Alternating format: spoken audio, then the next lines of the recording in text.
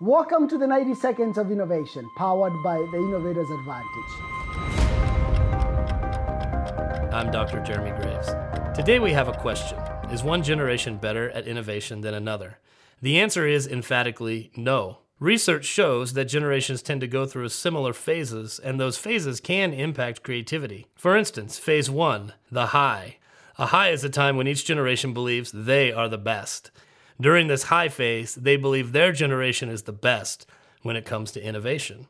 Phase 2, the awakening. During this phase, generations recognize their innovation and contributions are part of something that makes this world a beautiful place. Phase 3, the unraveling. During this phase, disruptive innovation is at its finest. This is when each generation begins to bring everything back to the drawing board and look for new ways to innovate. Phase 4. This is the crisis phase. It's during this phase that many from a generation will question their innovative process and will look for ways to ensure a legacy. These 4 phases, or turns, can be found throughout each generation. This reminds us that we all need one another, and we are the most innovative when we seek to embrace and collaborate along the generational spectrum. This means we need all generations to truly be the most creative. Until next time, keep innovating.